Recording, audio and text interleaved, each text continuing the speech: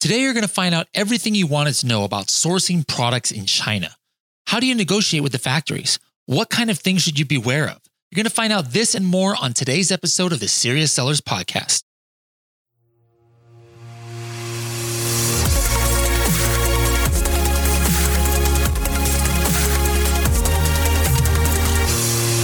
How's it going, everybody? Welcome to another episode of the SSP, the Serious Sellers Podcast.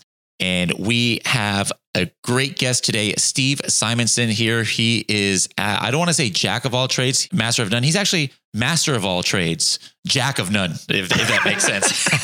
So like, I really didn't know what I was going to, I was like, Steve, I don't know what, to talk about because you got so many levels of expertise and different levels. And so we finally decided about 3 minutes ago that we're going to talk about one that I need some help in because I don't have too much experience, and that is sourcing, about how to do that, from China and different pitfalls that people do. So Steve, does that sound good? Can you talk to us a little bit about that today? No doubt. And although I would definitely say I'm not necessarily a master of anything, I definitely have many years, nearly 20 years of experience sourcing from China. So I've lived some painful lessons, and I'm happy to share those lessons with everybody out there. That's awesome. And actually, I didn't know that was that extensive. So you're one of the ones, even those of us who have been around for like 3-4 years know how much the game has changed as far as just the Chinese market, the economy, regulations and things. So I can only imagine the difference in the last 20 years. Oh my gosh. I can tell you that, back in, 2002, 2003, we would have to travel in a car over the worst roads on the planet for like 9 hours to get to a factory. And, people, when you tell them, hey, I'm going to China, I'm doing this, sourcing trip or whatever, even back then they said, oh, you're living the dream. And it was a total nightmare at the time. Now, today, they've got the best bullet trains, the best freeways, internal transportation inside of China is world class, but that's not how it always was. So I definitely have seen China expand in such an extraordinary way over the past nearly 2 decades that, I'm thrilled that everybody gets a much easier time and experiences China in a much better way today. All right. So how about, before we get to the serious stuff, because this is the Serious Sellers Podcast, that just got me thinking, I bet you have some fun stories. Like for me, like the thing that I didn't like, there's definite difference in cuisine from different areas of China. Like I was in Beijing and Shanghai and had some like hot pot, over there. It was great. But then whenever I was going to like, I guess it's called like the Canton area or like, Guangzhou and people invited me out to eat, I was like, there's like a bird's head with beak here. There's like a monkey heart or something. Like I was like, are you serious? This is what you guys are serving? I'm not a picky person, but to me, I was like, this is next level stuff. This is like Fear Factor level stuff they're trying to get me to eat. But what's some fun stories like that you could share going back the last 20 years? Well, I can first of all tell you that you're totally right. The different cuisine types across China are extraordinarily varied. And, some of the people in the north have never eaten some of the things that the people in the south eat, or the east or the west, or even little sub areas. I can tell you that one of the most, shocking moments at a dinner, and I will preface this by saying I've had my best meals in the world repeatedly in China. So it's out there. The good stuff is out there. And when I go to China, we eat like kings. It's extraordinary. But one of the most shocking times is we're at a restaurant. This is probably in the Jiangsu province, so kind of the center of China. And they show up with this plate. And on the front of the plate, the guy's hand is kind of still there with a towel. And on the end, it's kind of like this deep fried fish. And you can see the tail there, but it's all kind of filleted open and deep fried. And basically, you just take the chopsticks and you grab one of the nice little white pieces of meat. And I didn't quite understand the presentation because the guy's hand's on there with the towel. Well, he takes this kind of wet towel away and the fish's head is still there and he's gasping for air. Like that fish is still alive. And it was like shocking. Oh my goodness. Yeah, that's no bueno. It was just something else. And they made a big deal out of our host wanting to talk about how expensive that was and how unique and blah, blah, blah. And all I'm like is like, just put the fish out of its misery. And I do have to say it was delicious, but it was shocking. Okay. All right. So that's, wow. You're going to have to let me know what that place was so I can avoid that in my journeys over there. All right. Now to the serious stuff. Let's talk first about what everybody, knows about. Everybody's probably heard of different things. There's Yiwu, there's Global Sources Fair. The Canton Fair is one of the biggest ones. And what is the Canton Fair for those actually who don't know? Yeah, so the Canton Fair has been held, I don't know, at least for the last 60 plus years, and they hold it twice a year. So this is probably in the 120, 130 range of the Canton Fair in terms of the number of fairs, and it'll be coming up in April 2019 and then October 2019 and that same sequence 2020, 2021 for forever as far as I could tell. And it is massive. The numbers of vendors and the numbers of booths and the number of square kilometers covered by exhibitions would, just blow the mind. And it really is a very, very good place to go source for really almost anything in the consumer space. So if you're outsourcing industrial aircraft parts or, some sort of crazy industrial stuff, maybe not the best place for you, but anything in the consumer space, between phase 1, phase 2, and phase 3 of the Canton Fair, you are likely to find a number of sources to consider and then compare against each other, all in a very concentrated time period and certainly a concentrated space in Guangzhou at the Canton Fairgrounds. Cool. So what's one of the advantages of actually attending one of these as opposed to the kind of what we say the newbie or the general idea is, I'm just going to go to, an Alibaba or an AliExpress or one of these websites and try and source. But why would you suggest to somebody to, pay the $500, $700, round trip ticket to actually attend in person? Well, it will tell you a lot of things that you never even considered, and your learning will be accelerated so much faster than the kind of back and forth on Skype or Alibaba or whatever those communications methods are. It's the consolidation of the time and your ability literally to walk from booth to booth and compare precise details between the two suppliers. And, just think about if anybody's ever ordered samples out there and it took them a while to get samples, imagine being able to compare 10 different factory samples, within an hour's time period, literally just by walking up one row of an exhibition center. So you really get a much faster idea and understanding about the products, who they are. And then, of course, the intangible part that nobody can really put into precise dollars and cents, but seeing somebody face to face, reading their body language is an extraordinary advantage to figure out really who can you trust. That's a big deal to me.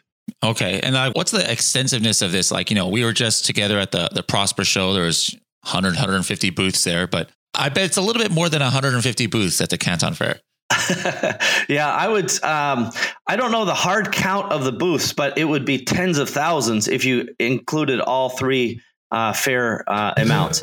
And I can just tell you that, like on a typical day, if I stay the entire day at the show, which at this point would be a real pain to me, but I've done it, then I would walk somewhere around 12 to 15 miles in a day, just up and down all of these booths. It is an extraordinary scale and something that people, until they see it, they don't fully understand it. Massive, massive, massive. And one of the other little fringe benefits is, you may have in your mind, hey, I'm going to source, pet products or baby products or automotive accessories or whatever it is. And then you walk by this one other booth that may be an adjacent or new idea. And you're like, that's interesting. I haven't seen that. But you start to feel, how the puzzle goes together on Amazon. You're like, hey, I could make something out of this. And you may walk away from the show with a totally unique and innovative idea that you never would have had going in had you not had the opportunity to physically see it, touch it, feel it, and so on. That's great. Now, how about just pricing in general? Are you usually able to negotiate better prices when you're in person like that, as opposed to negotiating over the internet? Well, in general, I prefer to have that personal contact if you really want to get to the heart of the price. And I would say it just depends on who you're talking to, either at the show or online. There are lots of trading companies that pretend to be factories. There are lots of even retailers that pretend to be factories. And so who you get the best price from is, where you have the best relationship and the best set of services that you expect. I'm not against trading companies, just to be clear. There are plenty of reasons why going through a trading company can make real, sense real for quick. you. Yeah, please. Can you explain, that's something that, even I've been around for a little bit. No, but I believe there's a lot of people out there who don't understand that term. Like, what's the difference between trading company, factory, or whatever other, terms that we might come across? Sure. So let's just start at the basics. So there are some people who are literally, they're just like retailers, and they go find factories, they buy wholesale and they try to sell it to us. And they always tell you they own the factory or they have an investment in the factory. Those are basically just, people who are doing like wholesale arbitrage. They find a factory, they try to sell it to somebody somewhere around the world. And that's where you're going to find the least capable in terms of scale, in terms of, highest price. It's kind of the worst of the formula. I would try to stay away from those. The next level up is a trading company that specializes typically in a segment of products. So they won't just sell one single item. They will usually sell a number of different items, but they're almost always in the same types of verticals. So if somebody's selling, home and kitchen products, that's what you're going to find a trading company, instead of having, 5 or 10 SKUs that a factory might produce. Not that factories can't produce more than that, but a narrow selection. A trading company might have hundreds of products. And I can tell you that there are very capable trading agencies or trading entities that are able to do a lot better sourcing and a lot better pricing than most buyers. And I'll give you one example. So a trading company can be either large or very small, and their capabilities are really what you need to judge them by, not just the idea that they're called a trading company. That's a really big mistake people make. But I know a trading company in Yiwu, for example, and I believe they're clearing somewhere around $60 million a year. And I went into their showroom, and they have thousands of products, by the way. I went into their showroom and I tried to guess what the cost should be. That, I'm a pretty good buyer, sophisticated buyer. And I went in, and I was usually always willing to pay too much. So they already had given us the price list, and my assistant had the price list, and I would say, well, I think that should be $1. And they're like, no, it's 80 cents. And I think that should be, $2. And they're like, it's $1.72. And so even, my own sophisticated buying doesn't prepare me to know as much or have as much reach as a giant trading company. So trading companies are kind of the middle tier. And then, of course, the final tier would be buying from the factory directly. And everybody has this immediate idea that buying from the factory direct is always going to be the best price, always going to be the best service.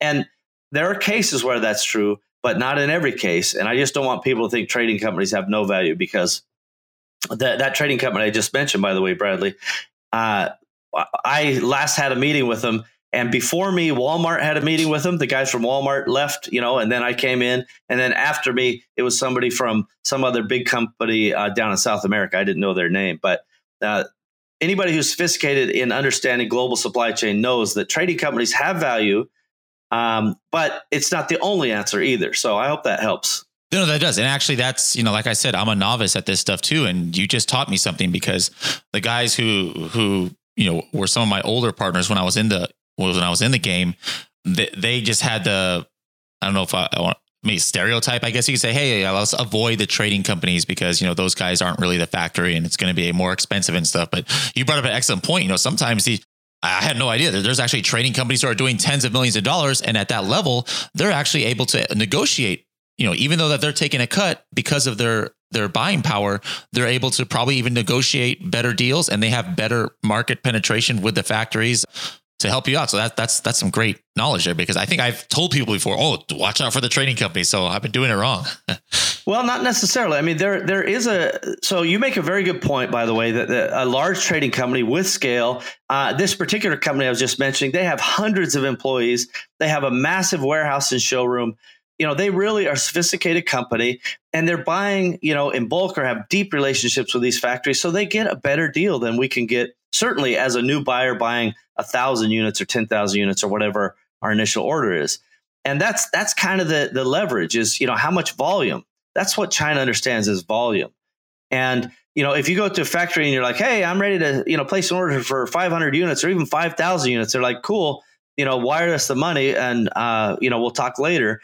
but a trading company has a deep relationship. So I'm not saying only use trading companies. And I would say indeed that, maybe less than 15% of our business will go through trading companies. And if it scales to, let's say, more than 2 or 3 million a year in purchases, we'll probably eliminate trading companies by that time. But for all those out there who think, no, trading companies are the worst, there is a part that they need to be considered.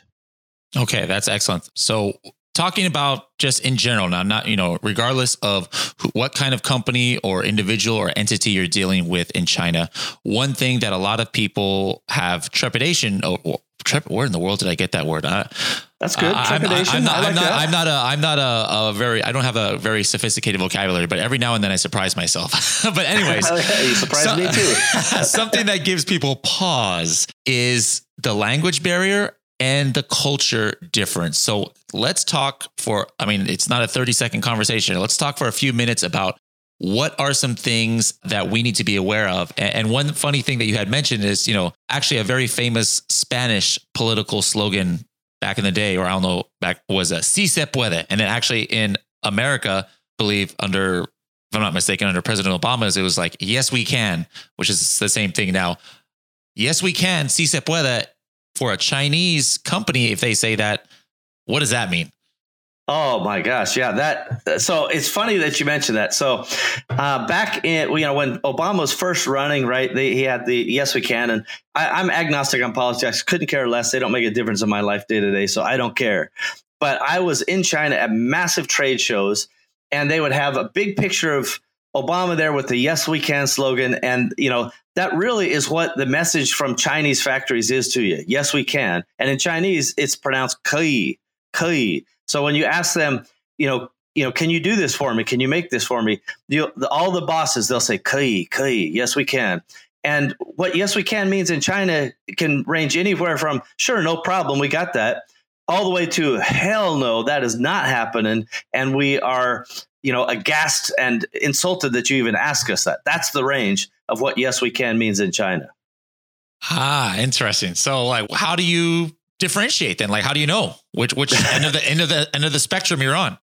Let me know if you figure it out. The reality is you can only continue to ask qualifying questions. It's not a simple yes or no question. So as an example, if you're looking at a product and you see it and you say, "Gosh, this thing would really be cool if I made this tweak or that tweak," and you ask them, "Hey, can you make these adjustments or modifications?" Often you'll hear "kei," "yes, we can." And then you have to go further and go, "Well, have you ever done anything like that before? Or can you show me some samples or give me some examples of, something like that?" And really start to ask them questions and really push them to qualify that their comment back to you.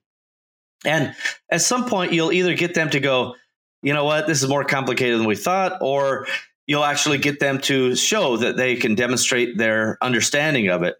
And I think that's that collision of culture and language that you really have to push through to, and don't make any assumptions that they are understanding what you're getting at. And if you speak with any colloquialisms, regardless of what your native language is, if you go up and you're like, "Hey, I just want to really do this really great," and you throw in a bunch of, just nonsense words that don't really mean anything, that you are not going to get very far with them. They'll smile, they'll be polite.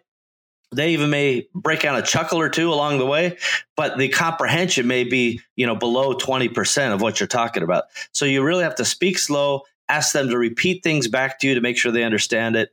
And, ideally you have somebody that you can trust in China who speaks the language, who can really be your filter to make sure that, what's going from you to them is actually the right questions and answers. And that's usually the best case, I believe. I'm sure probably now it's exponentially different, the number of people or the number of employees at different factories who can speak English as opposed to when you first started 20 years ago. But even with that, how important is it to have, let's say they are going to Canton Fair, to have a native speaker along with you translating, or even just in the negotiation part? Is there at any point where it's not better to have a native speaker try and handle the negotiations for you? So that's one of the areas that you kind of have to be careful of. So number one, if you just go to Canton Fair, you probably don't need a translator per se, because most of the booths will have English representation. That's not true necessarily at EWU or some of the other more outside types of trade shows. So you won't have to have it there. And if you do hire somebody there, you have to be careful because many of the translation services are just like sourcing/trading companies in disguise. And this is the kind of trading company or sourcing company that I don't like, where they basically put a set a vampire hook into you. They provide this translation, but you don't know that they negotiated 1% to 5% in there for them on the backside. You thought they were just explaining what you wanted. So you have to really be careful of that kind of sneaky approach. So if you do have someone, or if you're able to find somebody who's on your own team or your trusted service, then having that native Mandarin speaker help guide you through the process, or even Cantonese in the South is okay. Having them be your go-to and somebody you can trust, that's a real big thing. And it takes time to understand how to position that person and how to find that person. Okay, that's great. Any other, switching away from just language, but just cultural things to be aware of, like things that would offend, like every different culture has different ones. Like in some, hey, don't shake your hand of this because that's the hand you wipe your butt with, or take off your shoes when you enter the house. In Japan, I mean, every country has different things that, Westerners might not come naturally to them. So what are some of the main ones that would help for people doing business with a Chinese company? Well, for me, I have to say that, China is a very successful trading culture. And so you're very unlikely to offend, a Chinese supplier unless you kind of insult their price or their quality. I've watched a colleague, and he thought he was just being a tough negotiator, but he's sitting there insulting the quality of their product, trying to beat them down on price. And it's like, well, that's not the way to do it. If they have poor quality, then don't buy it from them. If you want to negotiate, you need to find better ways of negotiating. So you shouldn't insult them in terms of their quality. It's okay to hold them accountable to quality. Being fair but firm is fine, but don't insult them. I think that's just a global rule. It doesn't matter if it's China or anywhere else. Okay, that's good. That's good to know. What else? Yeah, on a trading culture side, though, be aware that they're very forgiving. They want to do business, but I would say if it's your first time or first few times in China, if you go out to dinner with them or go out to lunch, you'll see they put on a big spread and they really want to impress you. It's a face culture, so that's why they don't want to be embarrassed or insulted. But like you'll be surprised maybe that at the dinner table, not only will they smoke, but the way they chew their food with their open mouth and they're spitting on the plate and, kind of hawking loogies, it's a real crazy different culture. And so I love China. I love the people, but you just have to prepare yourself. When in Rome, do as the Romans do. You don't have to spit and, do all the other things that they're doing, but just know that's part of their culture and try not to take it personal yourself. I think that's where I've seen more people have the culture shock is understanding how the Chinese operate inside of China. That's good to know. When people think of, negotiating, like in a Chinatown, let's say everybody has been to like San Francisco, Chinatown, LA, New York, and they're used to like haggling with prices. Now it's because, there's a standard like, hey, if they start at this price, you can go like this percentage down. But like actually in China itself, is it similar where there's this whole kind of built-in haggling that has to be done, or how does that work? Like either looking at Alibaba or, in person negotiating with a factory, the first price that you see, how much should we consider having to haggle? Well, I would say at the China fake markets where they have all the Louis Vuitton stuff, then yes, it's just like you described in New York or LA or any of that other haggle-rific areas. For factories, it's hard to say if there's a set number because some factories will quote you a reasonable price up front, and other factories will, particularly those quote unquote retail people I talked about earlier, they'll quote you, the sky's the limit kind of price. And so to me, the only way price, and this is a real big takeaway for anybody keeping score at home, this is the one to kind of remember, make sure that you know the market price. It doesn't matter what the factory says the price is, it matters what the market says. So never expect one factory to set the price of a product for you. Go get 3 quotes or 5 quotes or whatever, push them and go, based on this quantity, and by the way, you can kind of push them towards a container quality, then backtrack and go, well, I just need a sample starter set of 1,000 or 2,000 units. I don't need the full container, but I'll take that price. Push them on at this quantity and with this quality level, what's my price? And then compare apples to apples. That's the only way to really know the market price. And I've had factories give me very aggressive pricing out of the gates, particularly if I've known them for a while.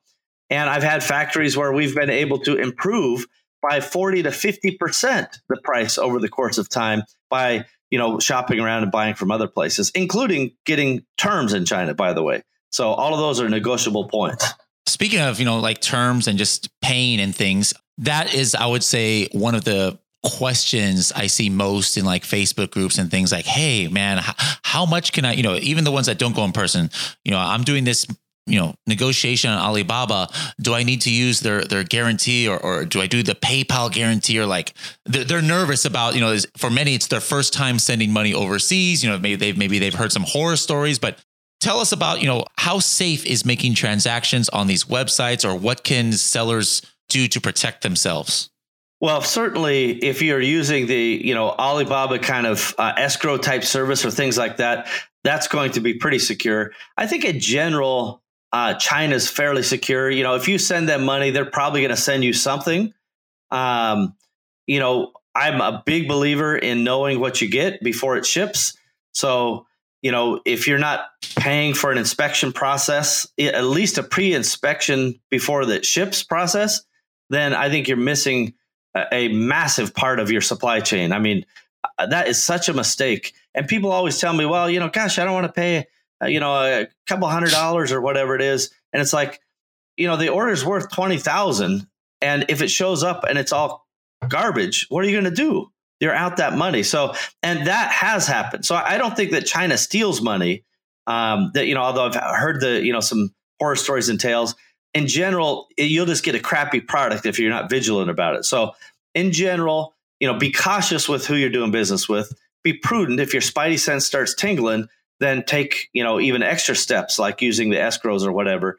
But in general, you're going to get something. I think more people miss the idea of the inspection process and making sure that they develop good specifications for their products so they know what they're getting ahead of time. That's where the mistakes are really made. Okay. That's a good thing to know about. I think that is something that a lot of people skip, and it's very important that they know that it's not a skippable thing. Don't try and cheapskate your way because you'll get bit later on. So with that in mind, let's say somebody has $5,000 to invest they're going to launch on Amazon. So how much of that, regardless of if it's 1,000, 5,000, 10,000, 100,000 on one product, what would you allocate to the actual, keeping in mind, hey, they're going to have to do PPC. They might have to do, whatever they're going to do for launch. There's transportation costs, but how much would you say a percentage should they allocate to the actual investment of the product itself? Oh, that's interesting. I get to do like a virtual profit and loss statement here. So, I would say just in general, that 50% going to your landed cost of your product. So landed cost, sometimes people refer to this as DDP pricing, deliver and duty paid pricing. That's the price basically to get your product produced to your specs, including shipping, including inspections, all of that landed to its final destination, like an Amazon FBA warehouse. That's your landed cost. That should be around half of your opening gambit, and then the other half should be on kind of marketing and launch functions, in my opinion. Okay, that's good to know. Let's see, what else can we talk about? Oh, another switching back to like things that people I see that are scared about. A lot of things is like, hey, how do I make sure that the factory is not just going to backdoor my product, try and sell it themselves, or sell it to somebody else who's going to end up and hijack my listing? Well, once again, let me know when you figure that one out. So listen, we have contracts with some factories for exclusive distribution. We have in some products there will be patents or other intellectual property protections, but we have to be honest with ourselves. And I find this so often that, we go and rip off somebody's product, and then we are like beside ourselves when somebody has the audacity to do the same thing to us. And so the idea is don't rip off somebody's products. Find something that's cool, maybe two somethings, mash them up or iterate, do something different with the product, and then, get the sales trajectory going. You can be candid with your factory and say, hey, I want you to sign a non-compete or an exclusive distribution or whatever it is. The chance of them actually enforcing that is fairly low unless you have big scale. We do have some suppliers that we have pretty ironclad deals with, and we know how to structure those even in China to make them enforceable. But out of the gates, I wouldn't worry too much. I would just tell the factory, first of all, I want an exclusive distribution on this item for whatever your marketplace is. And most factories will agree to it. Make sure you put it in writing. And technically, it should be in both Chinese and English. That's one way to at least keep the factory on the sidelines. If you tell them also they can't sell into your market area because of that exclusive distribution, again, that should keep them away. But there's 1,000 other factories who may make the same thing. It's not going to keep hijackers away entirely. So it's an incremental process that you kind of just put each of these little blocking and tackling pieces in place. And then over time, you kind of have a nice defense around you. All right. That sounds good. Steve, like I said, you're the man as far as, sourcing goes, and we could have another hour conversation just on some of these. And so we're definitely going to want to have you back here. I'm sure, this has answered a lot of questions that many have had, but if there's anyone, I'm sure there's also other questions though that have arisen that people would like to ask you. So how can people get a hold of you? How can they possibly get your help with the sourcing process? And I believe you also, one of our most popular episodes we've had so far is from your brother from another mother, Kevin King, who had come on in one of our earlier episodes, and you got something exciting coming up with him that maybe you can talk a little bit about as well. Yeah, no doubt. So if the folks out there want to kind of keep track of what Kevin King and I are up to, they can go to kevinandsteve.com. And we're hatching up, I would say, quite an interesting and unique idea. It's not a course. It's not a software. It's not a membership. It's not anything that anybody's ever seen. It's something totally cool and unique. And we're excited about it. It's infinitely not scalable, very, very difficult for us. And that's why there's a little bit of a time build up here, because it's extraordinarily difficult. So that's kind of one way to keep in touch. The other way is I, dedicate most of my free time for entrepreneurs to the Empowery e-commerce cooperative. And if you go to empowery.com/contact or just empowery.com, you'll be able to, get messages into me. Often I will post replies to those on message boards or whatever. I don't do one-to-one stuff because I am busy, but I love entrepreneurs, and any way I can find to help entrepreneurs via the e-commerce co-op or online methods, podcasts, whatever. I love entrepreneurs, so that's what I try to dedicate some of my time to. All right. Well, thank you very much again, Steve. And we're going to have you out here once we open our new office. We got a tequila tasting room. And we're going to have you maybe do some, take a shot every 10 minutes and just see how the conversation progresses under those circumstances. Well, if you did, that would be quite a record, because I don't drink alcohol, but that would be quite a show if you could make it happen. All right. Sounds good. Thanks, Bradley. Appreciate it. All right. Thanks a lot, Steve. Talk to you later.